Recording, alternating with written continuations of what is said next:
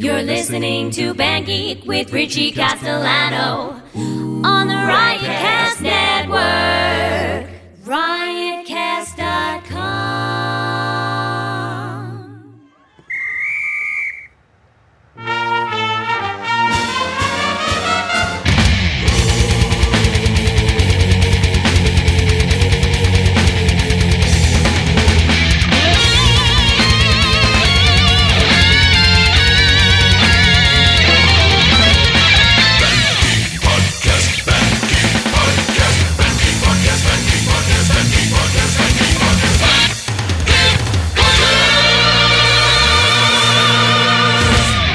What's up, Band Geeks? This is Richie, and today I'm flying solo. This is Band Geek episode 101, which is appropriate because this is like Band Geek 101. I'm going to do some tech talk and behind-the-scenes talk and let you guys know what we had to do to bring you episode 100 with all the videos and audio and all that stuff. So we're going to dive into that. So this is going to be cool.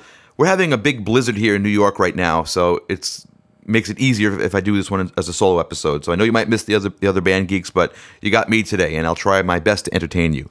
Before we get started, let's take care of some business.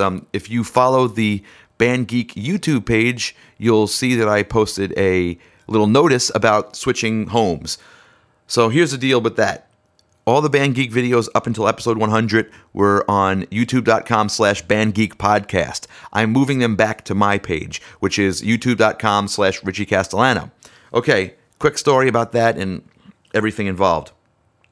The first Band Geek episode, 2 or 3 years ago, we did our very first video was the Logical Song by Supertramp, and we did the video for it, and I posted it to my YouTube page and immediately got a copyright violation notice and a notice that my YouTube page was put on probation. So that sucked because I was starting to pick up some steam on my YouTube page, and now I just jeopardized it by putting this song up. So I freaked out, and I made the Band Geek podcast YouTube, which I really didn't care about because I didn't have any followers on there or any views on there. So I just dumped all the Band Geek stuff on there. Just because I didn't want to get the copyright violations, because I knew I'd be doing cover song after cover song. So I did that. Now, what happened since then, now that I've started building that channel up, and that channel has 100 or so videos on there, and that's great. I got a few thousand followers. That's awesome on that channel. Recently, I was fortunate enough to get a consultation session from a YouTube employee. They're doing this outreach program for YouTube creators and trying to help them optimize their channels and get the most out of what they're doing and just work more efficiently. So I told this YouTube consultant that I have 2 channels, and I told them the whole story, and she told me that I'm kind of working against myself right now by having 2 channels because I'm splitting my views, I'm splitting my followers, and it's no good. So based on her suggestion, I will be keeping the Band Geek podcast channel as an archive. So I'm not going to be deleting any of those videos. Those will all stay there. You can watch those. But from here on out, all the Band Geek stuff will be posted to my channel, youtube.com/Richie Castellano. And in terms of the copyright violations and probation, they don't do that anymore. I asked this woman about all that stuff and with cover tunes, and she said that YouTube sort of got their shit together, and what they're doing now is instead of issuing here's a difference between how YouTube used to be and how it is now. When I put the Bohemian Rhapsody video up on my YouTube channel, I got nothing for it. I couldn't put ads on it. It was just, here's my cover.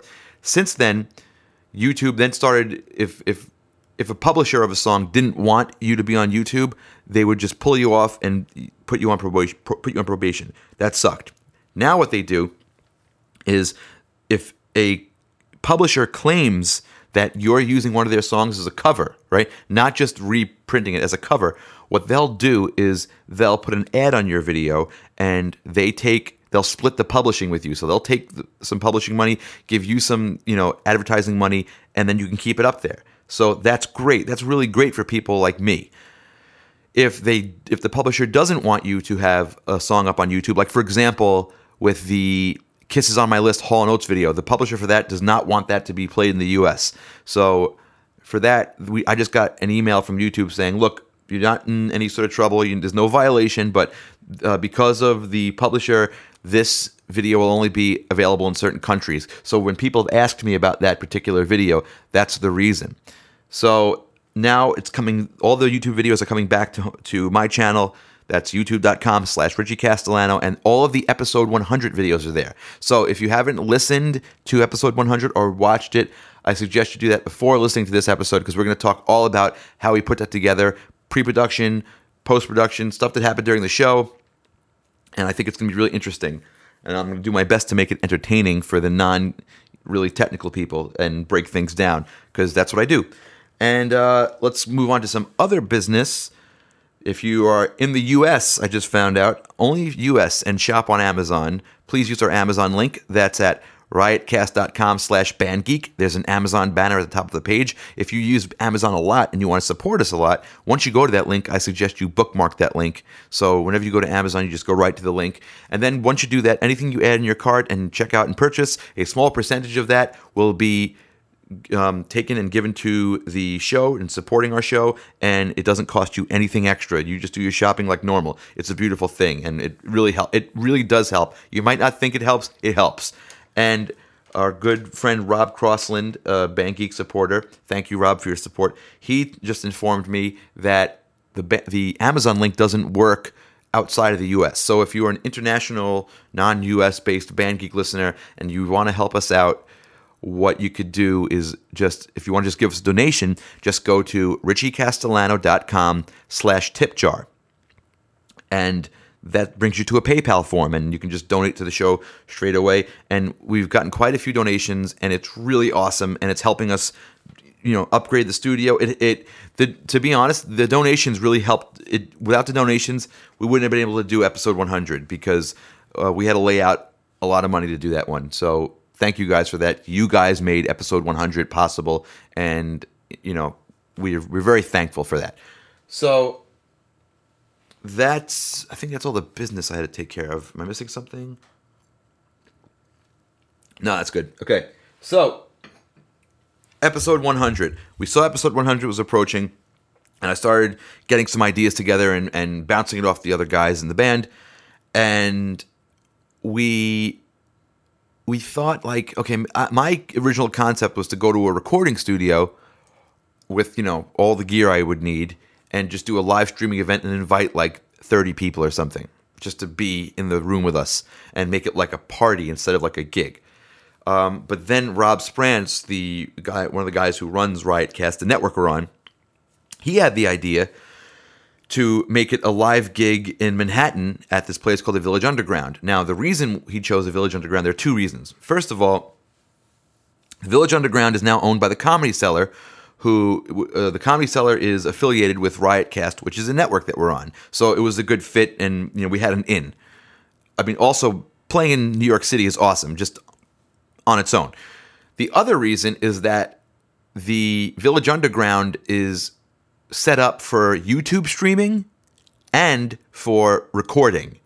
And that was very appealing to me, because when we did episode 50, our live episode on Long Island at Katie's, it was fun and it was a great gig, but they had no recording gear. I had to bring everything, and I had to sort of jury rig a multi-track recording setup by bringing two 6-track Zoom recorders and using every single output the guy had on his Mackie mixer. The guy Brian from Katie's is a sweetheart, and he was very gracious to us and very hospitable to my wacky technical demands. But now going to the Village Underground, that wasn't even a concern, because they had everything built in already. Beautiful, done. So I got in touch with them, and we figured out a date, moved forward. The next step was to pick the set list. And to be honest, I'm very, very proud of the set list that we ended up with. I think it really reflects what we do, and it's just weird. It's just a weird set list, but there's really no filler. It's all good stuff in that set list, so I'm very proud of it.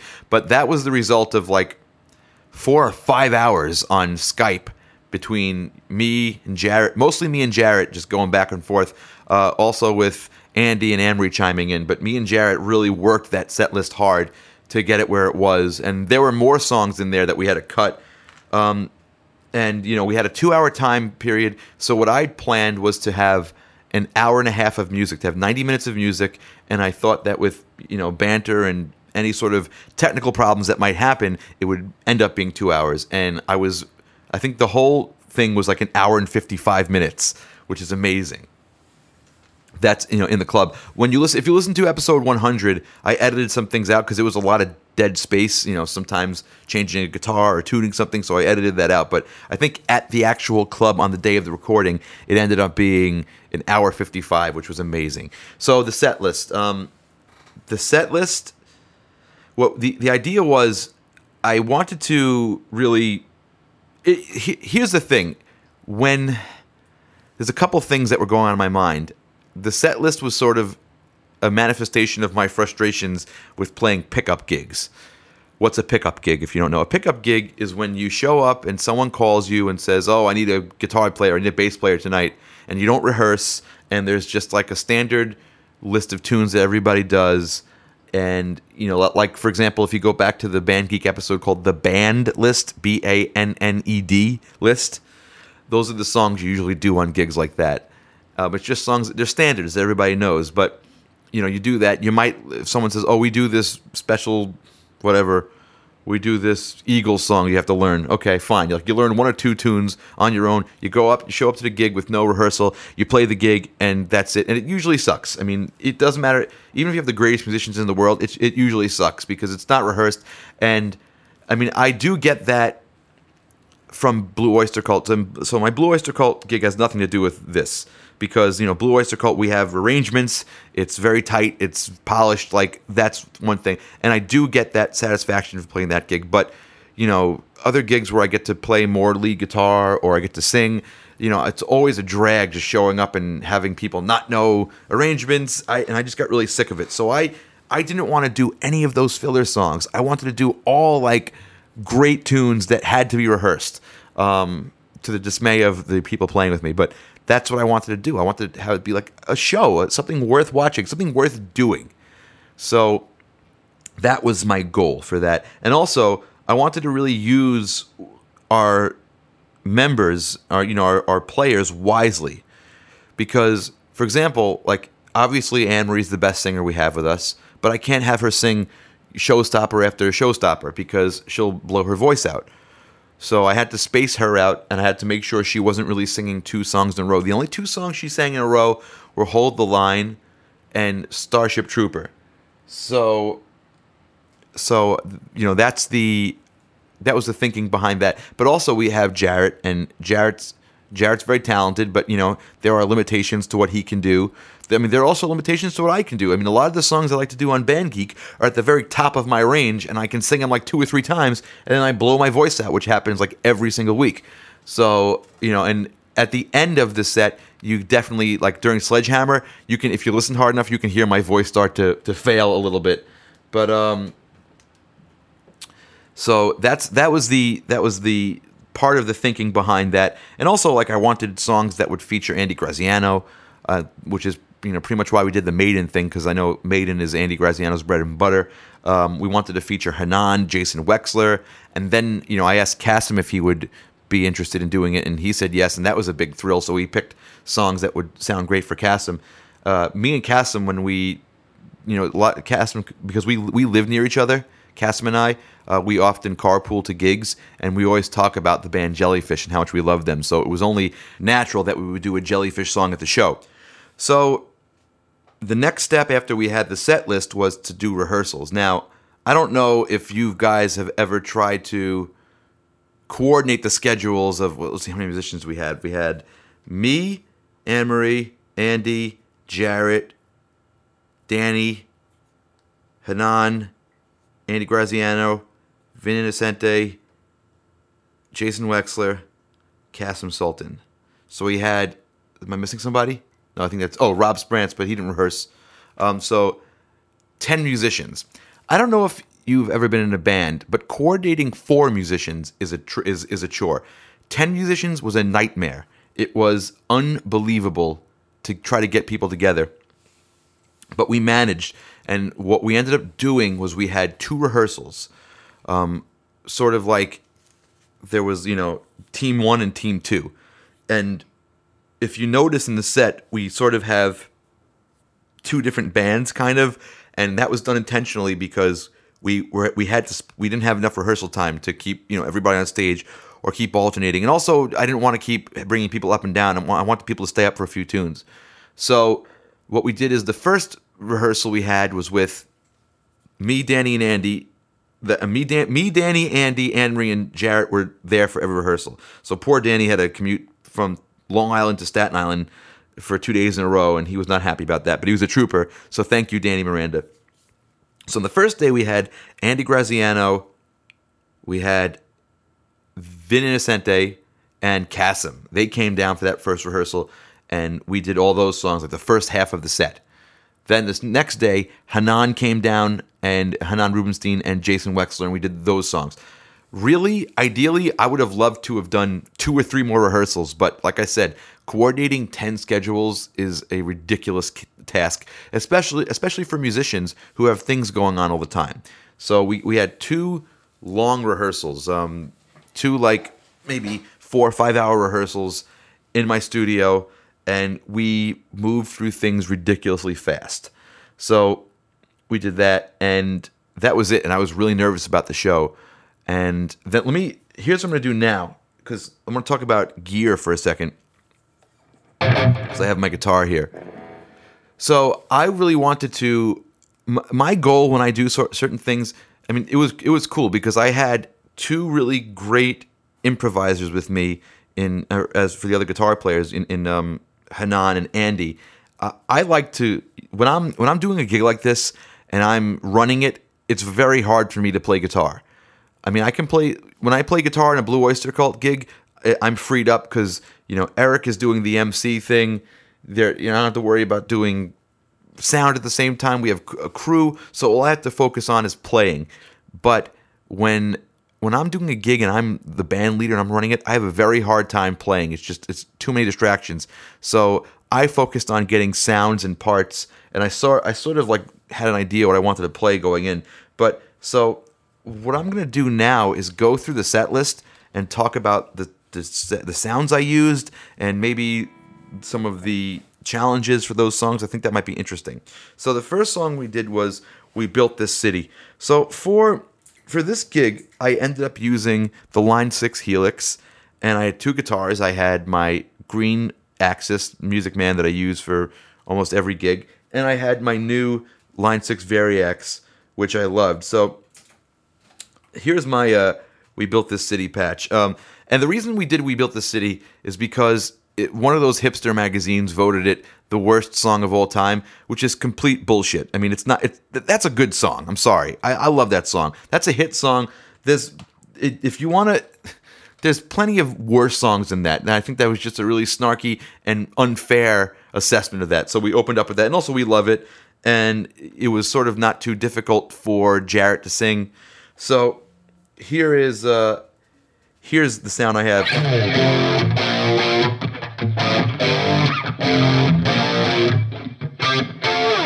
So that's the basic sound, and that's me with the Variax. And I just put new pickups in the Variax. I have DiMarzio pickups. So that's that sound. I also have the solo sound here. Check this out.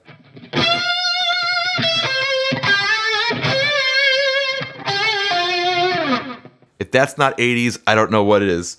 So we had that tune. And anything else interesting? Oh yeah, me and Vin Innocente, he used his keyboard and the house keyboard, and like right up to when we had to start, he and I were scrambling on their house keyboard to try to find like a big enough 80s like synth sound to get that to sound right. So that was pretty funny. Then the next song we were going to do Turn It On by Genesis. Here's my Turn It On sound.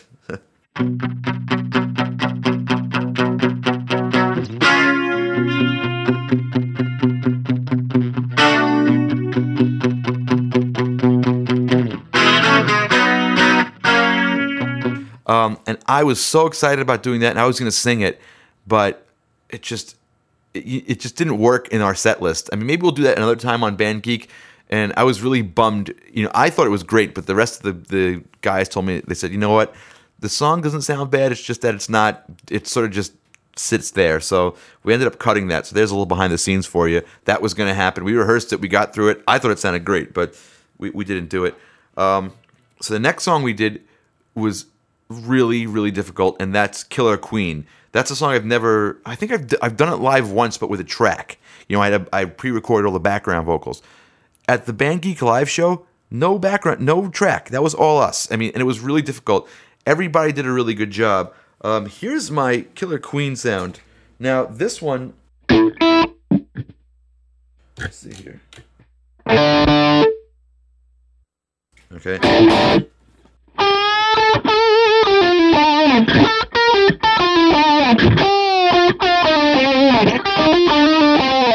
Then I have this thing.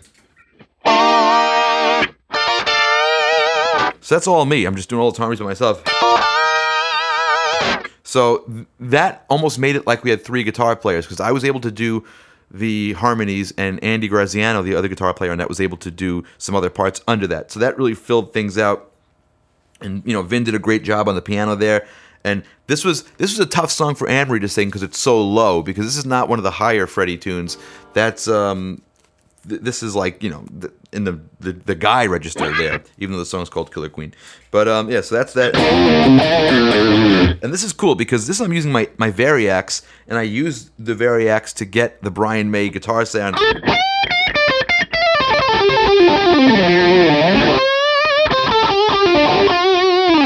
So there's that. Then, what's the next song we did after Killer Queen? Then we did You May Be Right with Rob Sprance, and that was a lot of fun. But that's pretty straightforward. That, you know, for that, I just used, I think...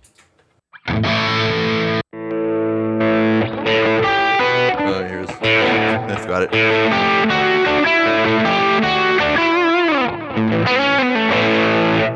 And after that, we did... Oh, Mandy. Oh, my God. So, Mandy... The reason we did Mandy is that's a song we did on our Encore episode, which, by the way, I thought the Encore episodes were sort of weak, and you guys loved them. I mean, I was like, you know what? Weak is the wrong word. I couldn't tell if people liked it. I thought like everyone was like, this is some stupid thing they're doing. But I guess everything we do is stupid. So I think we're going to be bringing back Encore soon. But this was a song that Vin Innocente and Jarrett did on Encore, and they just did such a great job that we brought it back. Jarrett fought me on this one. I did not want to put this in the set, but he put it in the set, and there was this really awesome guitar solo in this. I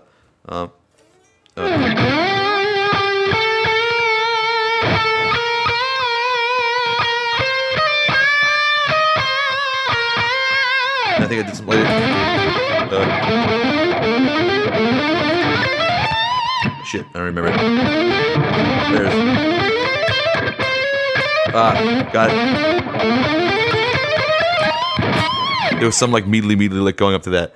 But we did this like really heavy version of Mandy with, you know, big drums and big guitars. It was a lot of fun, and it ended up being good. Then we did Number of the Beast, which is I love Iron Maiden. I was gonna learn the whole thing, but Andy Graziano's like an Iron Maiden aficionado. He knows everything. So I just basically said, hey, why don't I hang back and you take all the lead stuff, which, you know, really took some pressure off me, but I thought he did a great job. But here's my my Maiden sound.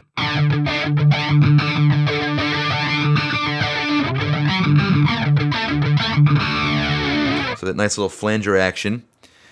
Then after that, we did Joining a Fan Club with Kasim. Oh man, that was a lot of fun. We lowered the key a little bit because he and I were having trouble singing it, to be honest, but we lowered the key, and that was another ridiculously hard song that we rehearsed a lot at our one rehearsal. And yeah, it was just crazy. You know, Andy Graziano never heard it before. So for him, it was really crazy. The rest of us were familiar with the song, but a lot of fun. And I got to give props to Jarrett, who's not, and as if you listen to the show, you know Jarrett's not a professional singer or professional musician, but he really stepped up and learned his harmonies. What I did was, you know, I should have said this before. What I did was I made because we didn't have a lot of rehearsal time, I did this sort of like virtual MD thing. I made a Google Drive folder of me going through every single song, a video, and I put videos in the Google Drive folder of me going through every single song, discussing the parts, of saying, okay, you play this, I'll play this. Can you get this sound? Can we do this many times? And I did that for every song and sent it to everybody. So, and everybody watched that. So when they came to rehearsal, they knew what was going on. So maybe that's an idea you guys can use with your bands if you don't have a lot of rehearsal time. Like if you have a limited rehearsal time and you don't want to waste time, saying, oh, now I have to assign harmony parts. Okay, you sing this, you sing that, because that takes a lot of time at rehearsal. So what I did to sort of alleviate that was, I would basically like play the song on this video and stop it, say, okay, you guys hear those oohs there? Okay, Anne Ray, I would like you to go, ooh, and then Jared, I would like you to go, ooh, and then Jason, you go, ooh, and, then Andy, can you grab this guitar part? That's how I would do it. I went one step further, though, with some of the more densely harmonized tunes like the Queen stuff. What I did was I had Pro Tools open, and I would actually multi-track record the harmonies to show people what they were supposed to sound like all together. I'm a little nutty, but whatever. So joining a fan club, got some cool sounds for that.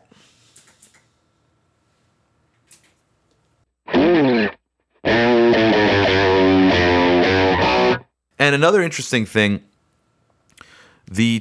out of the three guitars, Andy and Hanan used the backline amps. I think it was a Vox and a Carvin. And they used those, and they sounded fine. I went a little riskier. I used the Helix Direct, and I had a little, the Line 6 monitor on stage just so I can hear it. So that was a little crazy. I also had my in-ears. I had one in-ear in. I had that like Audio-Technica wireless and the Shure personal mixer where I can send splits to the PA. What that means is I plugged my guitar and my vocal into this little mixer, and it went out to my ear so I could hear that. But it also split out from my little mixer and went straight to the PA system, so they got unaffected, clean versions of my guitar and my vocal, where whenever I would change the volume, it wouldn't affect them. So that's how that works. Sorry, gotta get water. Solo show, you do a lot of talking. So for me, the challenge was making sure that the sounds translated over the PA, and I think for the most part they did.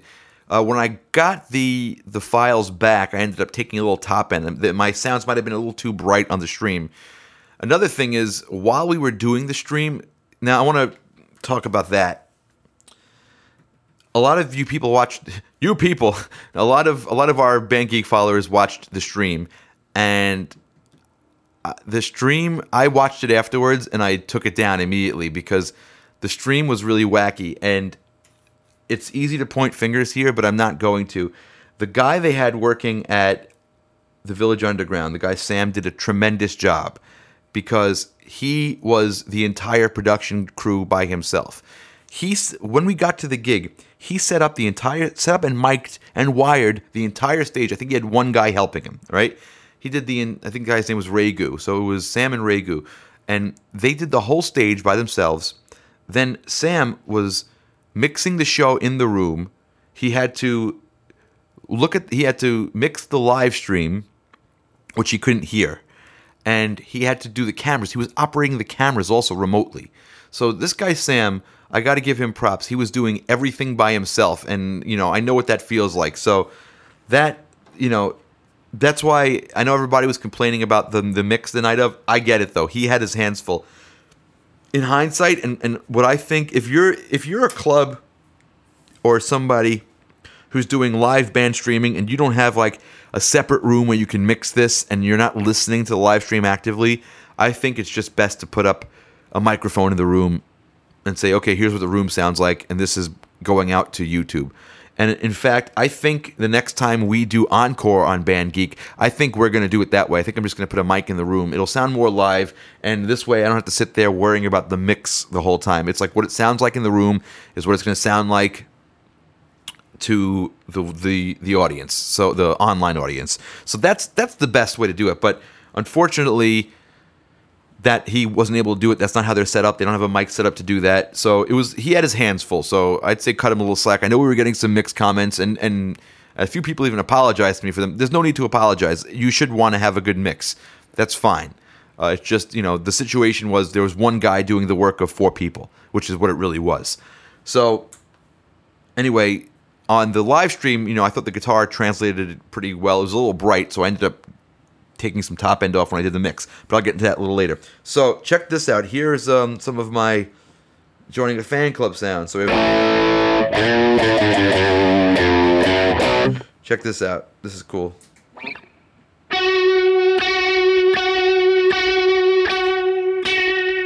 You know that, and if you're familiar with the song, there's that he turned the night light off and blew a kiss. There's that whirly modulated guitar in the background. So that's my Univibe on here. And then I have this sound. That's the sound that happens once in the song, but I'm stupid enough to make it. And then we have for that I wanted the octave, so I put the octave on my expression pedal. Check this out.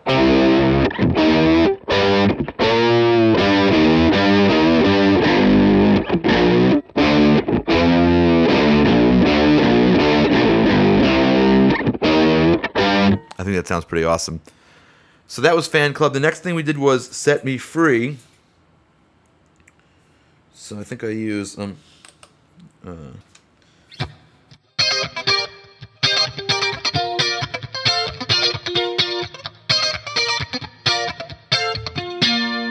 so regular clean sound for that.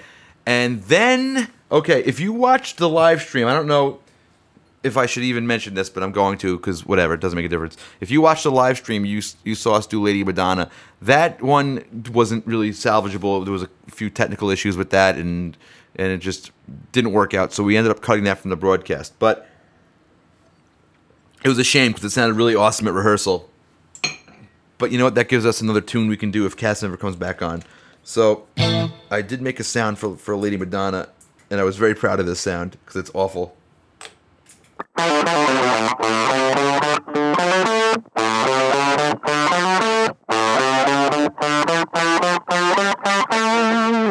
There's my Lady Madonna sound. Woo! That is ugly.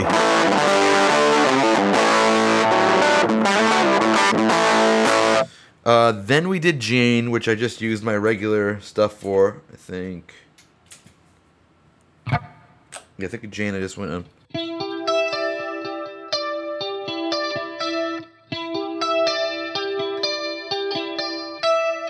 Yeah.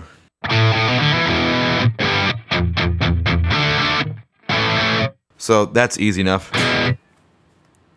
Then after that, we did Reminiscing, which is a song I love, and I was really looking forward to hearing Hanan play a solo on that, because that's sort of like jazzy rock thing. He's so good at that. The thing about the version we did of Reminiscing is there's a live version that I really like, and if you listen to it, you'll hear I ripped off the whole thing.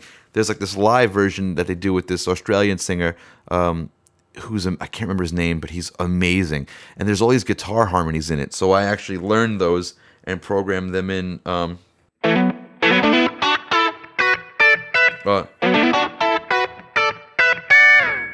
Hear that? There's one, and for this tune, I needed actually 4 presets to go from all the harmonies to go in between them.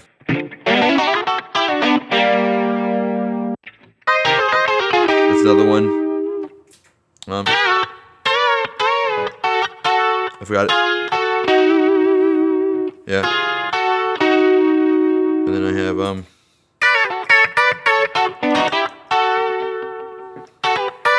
and then it goes back to. So, why don't we have Italian?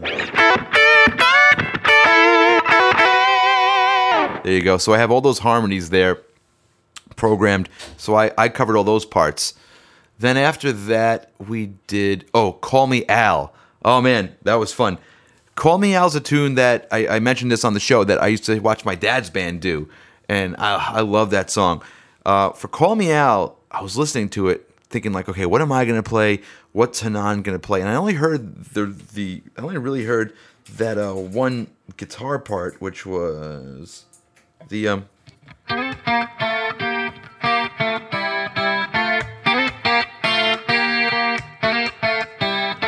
you know.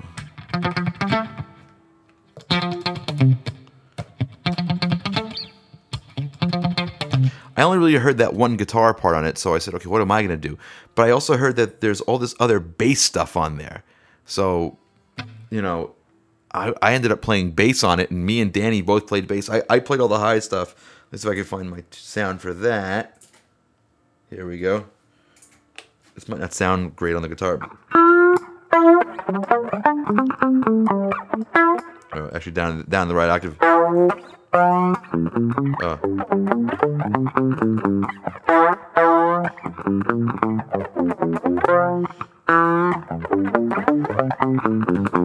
the cool thing about this is I made a little effect here for that. I'm doing it on guitar right now. It's supposed to be on the bass, but here's that effect. It's reverse delay.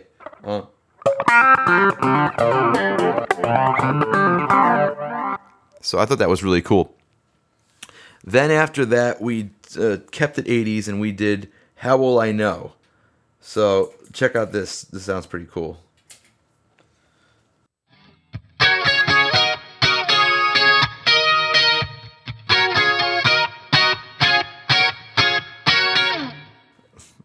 Perfect 80s. I also got to give a shout out to Jason Wexler here, who used his keyboard in ways I didn't think possible. He had his keyboard split. He brought that one keyboard and he would split the keyboard in half with two different sounds, and he nailed every single sound. And that's not to take away from Vin, because Vin also did a phenomenal job with getting sounds. But Jason, just seeing what Jason was able to do with his keyboard in terms of, you know, really understanding his gear. You know, that's sort of what I try to do with my gear, is I try to, you know, really know the ins and outs of it, so I could get the best possible sounds, or the closest sounds, especially for cover tunes. So I really liked How Will I Know. I loved that we had a kazoo solo. I've been getting some negative feedback on the kazoo stuff, which I guess is fair. But that's kind of our thing. We like the kazoo. We didn't have any room up there for a saxophone. But yeah, I mean, cut Jarrett some slack, people. But I thought he did a great job on that song. And of course, Anne-Marie just completely slayed that song. And also, another thing on that tune, Danny used this synth bass pedal, which was perfect. It just sounded, it was great. So amazing. I know I'm singing everybody's praises here, and it's like a butt kissing show, but whatever, it's my show. Then after that, we did... What the hell did we do after that? Well, maybe that's when we did...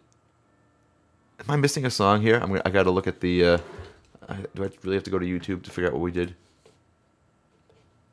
Yeah, I'm doing that. Hold on. Yeah, Call Me Al. Oh, we did Reminiscing How Will I Know, Call Me Al. Okay. Got it. So I did it out of order. Okay. Then we did All By Myself, which is a song that I just really like hearing Anne-Marie sing. And that one was actually very complicated in terms of presets and switching and all that stuff. So I'm going to show you my sounds that I used during All By Myself. So here's the Variax doing an acoustic thing.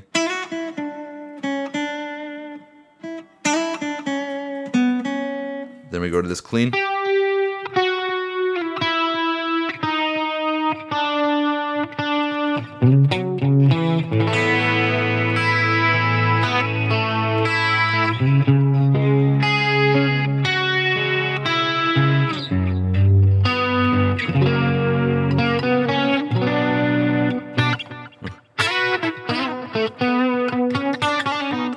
And then of course I have the cheese.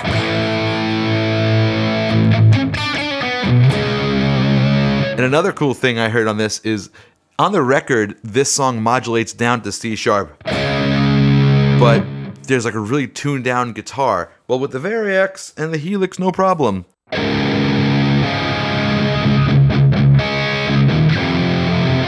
I'll lower my volume so you can hear what's actually happening. So, hear that? That's my E string. Now I'm gonna raise the volume. That's the note that it's actually playing. So at the end of that song, my whole guitar is tuned down a third just to get those really heavy notes.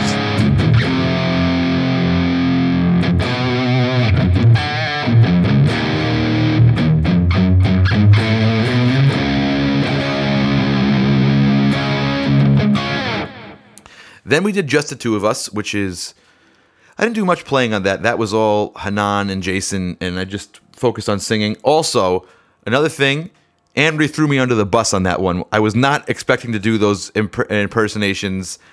We actually discussed it ahead of time, and I said, no, I don't want to do them. And then she threw me under the bus on stage. But I think, all things considered, I think it came out okay. But, you know, if you watch the video, I'm genuinely surprised and a little annoyed that I had to do them. But, you know, it's all in good fun. We try to have fun with what we do here. So that worked. And, yeah, I thought Hanan and Jason just killed it. After that, we did Hold the Line, which is this, you know, another really popular request and a popular video that we did. So here are my Hold the Line sounds.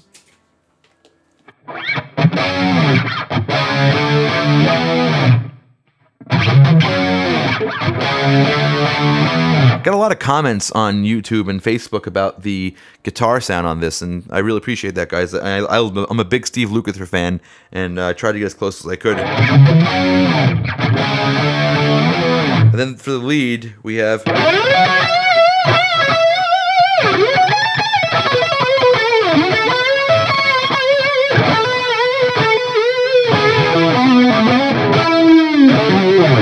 At the end of that, there's a little harmony bit, so I just had that set to one pedal, and I go...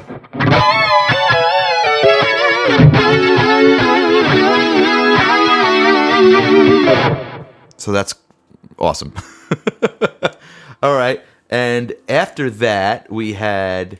Starship Trooper. Starship Trooper I actually played bass on, and the bass sounded really awful in the club. The bass amp was broken. So all the effects you're hearing on Starship Trooper I put on in the mix phase. That, like, we didn't have a tremolo on the bass or anything like that going into the amp. And actually I brought my Rickenbacker bass for that, and it sounded awful, but I managed to salvage it for the video mix. Starship Trooper was actually a lot of fun because at the end of it there's this big worm jam, and it's usually just a guitar solo. But what we did is we let everybody in the band blow over it, and that was one of my... I was, when I was thinking of the idea, because even though, like I said earlier, I didn't want it to be like a loose, jammy thing with like when I do pickup gigs, I wanted it to be a tight, rehearsed thing.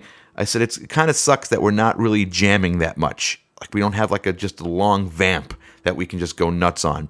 So I said this will be like our hippy dippy freak out jam thing, and we'll just keep going around. And I was a little worried that was going to be, you know, boring, but the guys played such beautiful stuff over it, and Andy and Danny were just killing it in the rhythm section, that it just felt more and more and more exciting, and just kept building and building.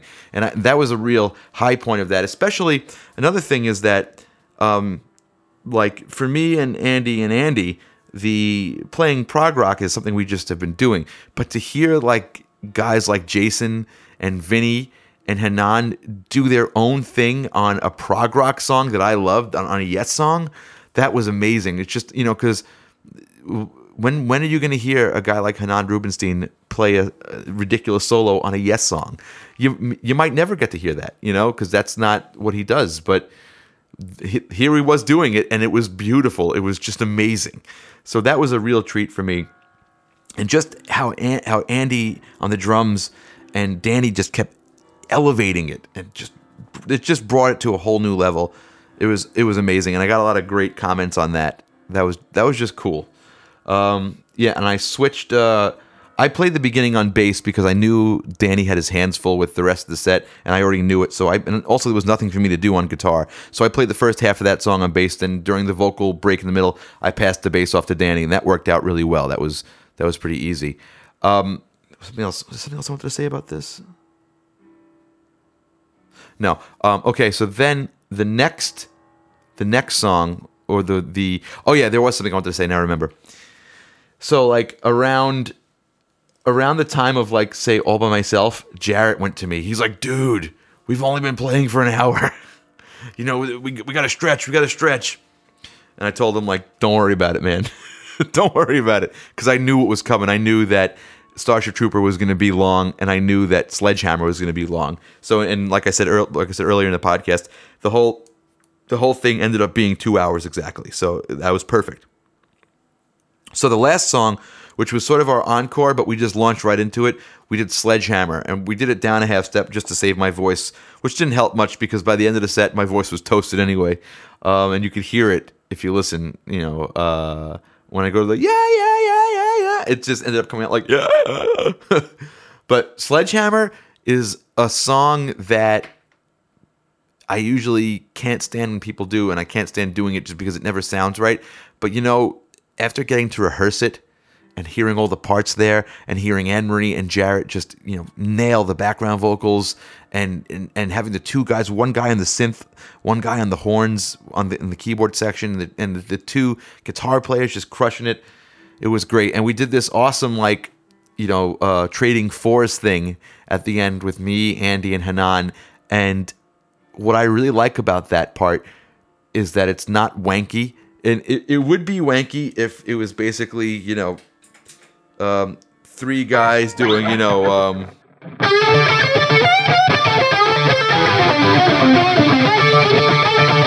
just playing the same thing, the same sort of stock thing. But everybody, like the three of us, all did very different things, and it made it really interesting.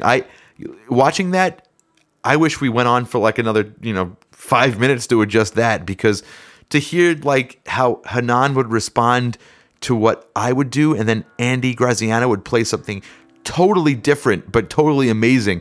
It was really fun to be there, and when you're there playing, you're worrying about a lot of things, especially like what I said before, how I have a hard time actually performing on these gigs where I'm thinking about a million things. But watching it while I was mixing it, it was such a treat just to hear everybody. And then having my dad come up, and I sort of threw him into the fire, and he was a good sport, and he was great too.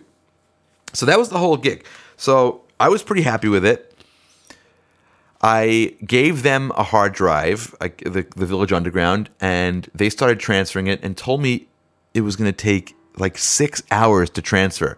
So I dropped off the drive, and I came back another day, and I got the drive. So I had a bunch of BOC things to do and other things, so I couldn't really check the drive right away. So when I finally got home and I had time to work on it, I tried to open the video files, and he gave me 600 gigabytes of video files. Let me say that again. 600, and there were only 3 shots. 600 gigabytes. Normally, a 2-hour video, I don't know, 20 gigabytes maybe for the compression I use. So I had to get I think what I ended up using, the solution I ended up using for that. Also, my video editor, Sony Vegas, that I use would not open these files for anything. It was just nope. So I had to convert them. And I used that free software called Handbrake, which I can't recommend enough.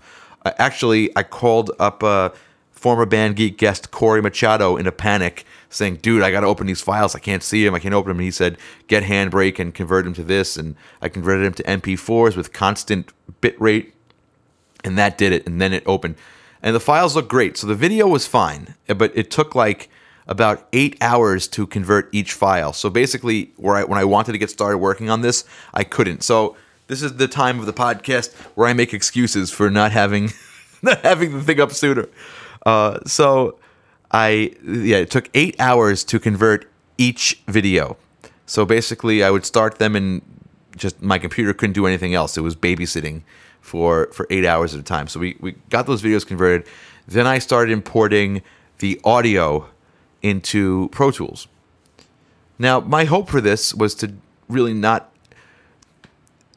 All right, let me back up a second. While I was there, because I'm a paranoid person, at the back of the club, I put a stereo Zoom recorder, just a room mic just in the back of the club near the sound console, and I put a GoPro, just in case, just because I'm, paranoid. I don't trust anybody. I did that, and I have to thank Hanan. Hanan actually, while we were doing We Built the City, he actually set the gains on my Zoom recorder. He did me a huge solid, and actually, whether he knows it or not, he saved the day. And here's why. My strategy was to get it back and to make this sound just close to like what we usually do here in the Band Geek studio, which is everything close mic'd or direct, like we use the direct sounds for everything, and make it sound as polished and pro as possible. When I got the tracks back, there was no kick and snare.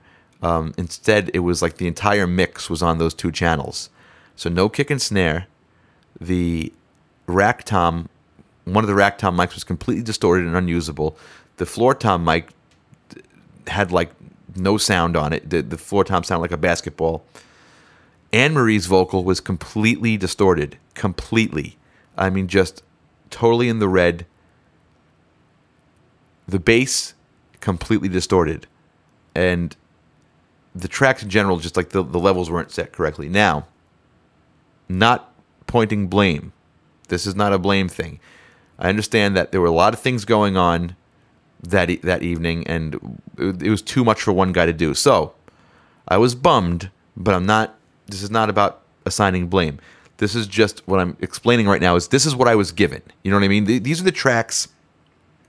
This is what I was looking at, and I just looked at it and I thought, fuck. It's just like, there's no way. There's no way. I'm screwed. I'm so screwed. So what I ended up doing is I spoke to Rob Sprance about it, and he said, can you do a matrix mix?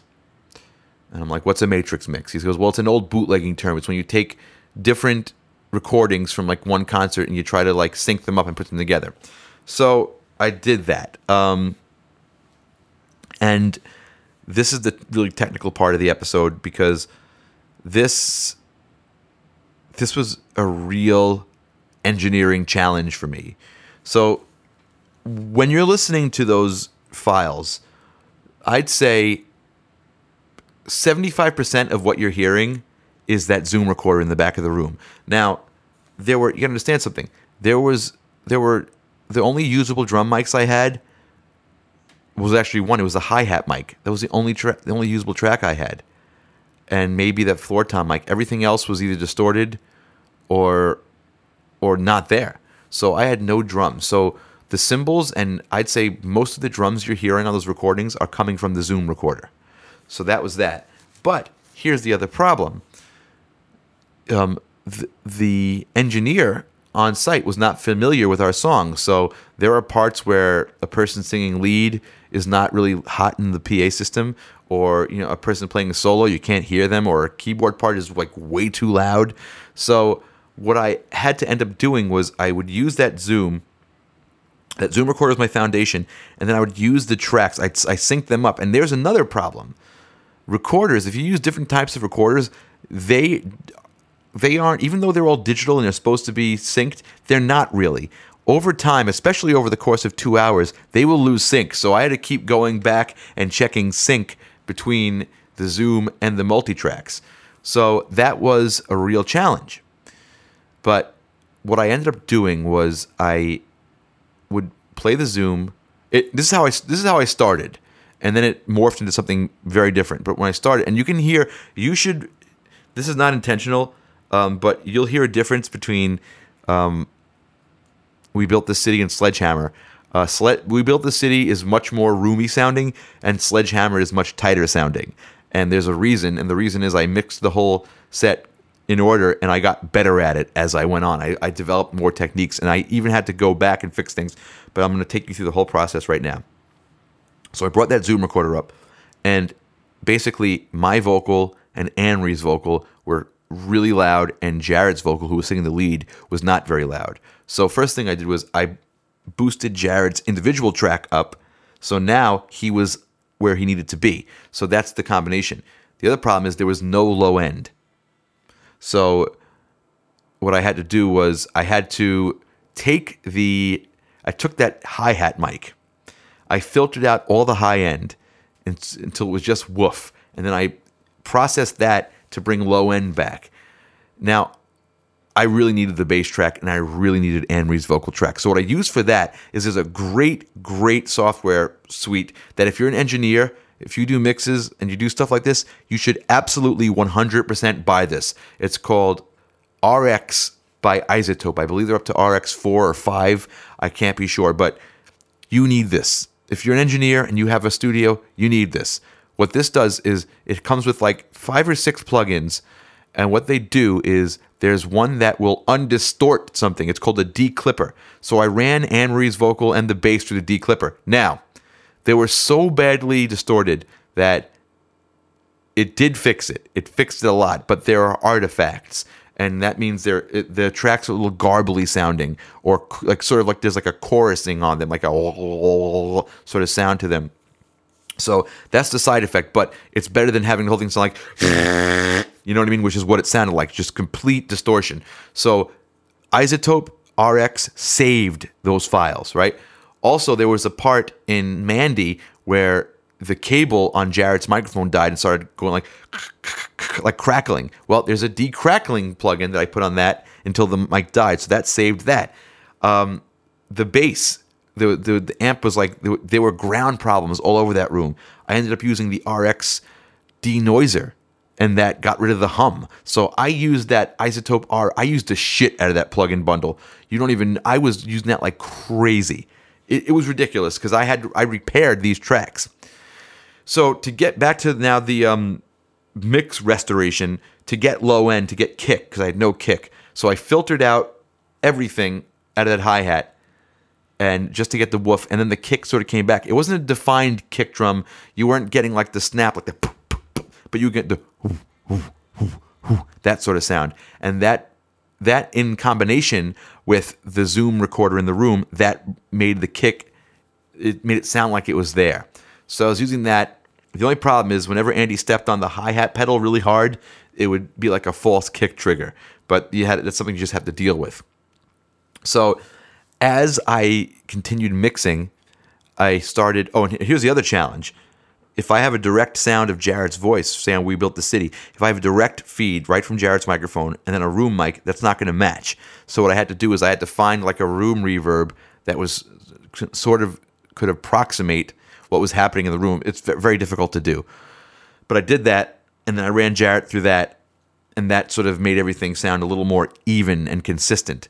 But as I went forward with the mixes, I started bringing... Like when I started, like on We Built the City, it was like 90% Zoom and 10% direct tracks. And that ratio kept shifting. So by the time I was done, it was like 50-50. You were hearing 50% of the Zoom because I found ways to clean up things and to get them back and to match things. Now, I'm not saying the earlier mixes in the set, like the We Built This City and Killer Queen, sound bad. They just sound more live. You know what I mean? They sound more roomy. I just found a way to get them to sound more in your face. And a technique I did that I'm really proud of is, here's what happened.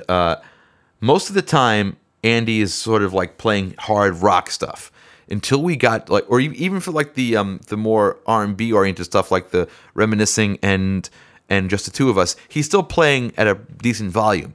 When we got to Starship Trooper, the drums were gone because he's basically playing like a jazz drummer. Like Bill Bruford played that song like a jazz drummer, and the drums were just gone. So I didn't realize it until I was moving on to the video, and I was editing the video, and I'm like, I can't hear the drums at all.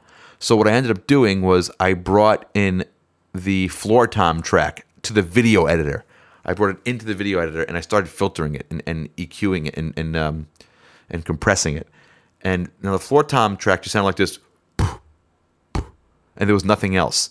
But what I did was I filtered out all the low end, and I compressed the shit out of this thing. And all of a sudden, you know what I heard? I heard snare drum. I heard a lot of snare drum. And the snare drum sounded good.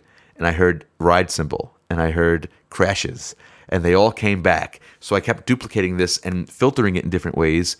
And then all of a sudden I had a snare drum track. I had a ride track. I had crashes. So I did that in the video editor for Starship Trooper. Then after that I mixed Sledgehammer. And I said, oh my God, wouldn't it be great if I could have that like snappy, gated snare in this song? So I really worked on it, and I had all these duplicated floor tom tracks where I would make them sound like different things. And the snare drum actually sounded great in that track. Only problem is when he would hit the floor tom, the whole track would blow up because the microphone was near the floor tom, but I'm trying to mic the snare drum through it. So, you know, this as long as he's not playing that floor, it sounds great. So what I had to end up doing was actually going to every single floor tom hit and automating it, and even automating the turning EQs off, turning all my filters off, just to bring that floor tom back. It was very, very tedious. It was a pain in the ass, but I said, okay, I'll just do it for Sledgehammer. So I mixed Sledgehammer, I showed it to the guys, and I go, oh man, this sounds just so much better than everything else. So after that, I was done. This was on the Saturday before like 2 days before we released it. I was done. And I listened to Sledgehammer, and I realized, shit, I have to redo all of them. I have to go back and do this snare. So it wasn't too bad. What I ended up doing was I saved all the mix sessions separately. So I went back to each mix session, and I imported that track with all the process, or the multiple tracks, all the processing I did. The only thing that was a drag is I had to automate the toms down. Every time he would hit the tom, I had to automate that out. But it really got me the result. And you got to understand, songs like Reminiscing and Just the Two of Us sounded really hokey without that snappy snare drum. Once I put it in, the whole thing just locked into place. So that's what I did for that. And it made a huge difference to me. It made me feel a lot better about the whole end result. And I hope you guys liked it and can appreciate what went into it, you know, because I basically had to do some crazy techniques to get that to work. And, you know, I'm really proud of it. I'm really proud of everybody, and I'm grateful to everybody who was involved performing, and grateful to the people who showed up to the gig and watched online, and to all the comments. I can't thank you guys enough. This was a great event. I don't think I'll want to do another one of these anytime soon. Me and Jarrett already have a joke going for episode 200. Instead of doing a big show, let's just have a cake or something. So it was a big task, but, you know, I think it was worth doing. I think it was a lot of fun, and I'm just really enjoying watching the videos. Another thing we did, I think this was after the gig, is we took our new Band Geek photo, and I want to talk about that really quickly. I got to thank Tony Hansen for doing that. My idea was, when the movie Suicide Squad came out, they had this big lineup of the whole Suicide Squad in like a prison or something like that, and I wanted to do that with us, with different characters. But we ended up doing like a slight variation on that. But that was what I was going for. So I got to thank Tony Hansen and Phoenix Studios for doing that photo for us. I'm really happy with that. If you haven't seen the photo, go to riotcast.com, or go to my social media, or on Jarrett's social media. That's everywhere. I'm Richie Castellano on Facebook. We have Richie Castellano Band Geek. I have Rich_Castellano on Twitter. I'm Richie Castellano at Instagram. So follow all that stuff. I love the picture. And Jarrett, on his Instagram, I think he's More Kazoo on Instagram. He just posted all these behind the scenes photos from the shoot that are really funny. You got to see those.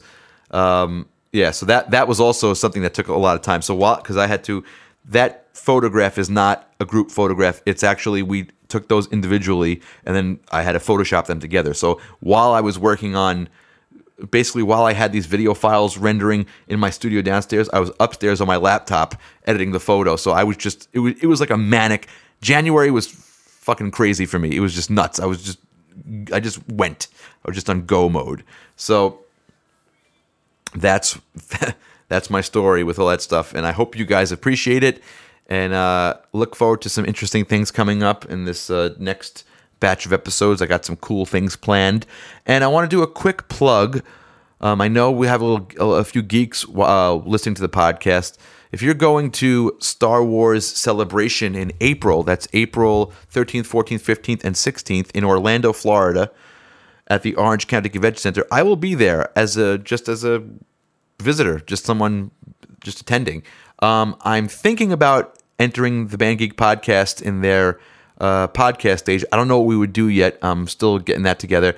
And if you're a lightsaber enthusiast like me, you guys know I like to build my own lightsabers, and me and my friends beat each other up with them. I'm working on planning a lightsaber event on the Thursday night of the convention. So if you'd be interested in that, contact me and I'll send you our Kickstarter info. It's like all you have to do is pre-order a $20 ticket. It's a quick Kickstarter run. I think it's over February. What is that?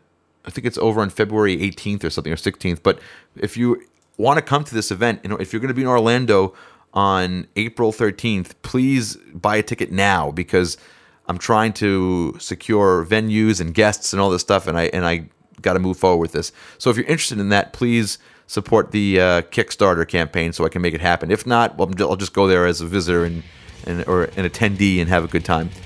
But that's it. Wow, an hour went by. Damn. I had a lot of fun doing this and talking to you guys. I hope you liked it. I'm almost out of voice. So I will see you next time. Thanks for listening.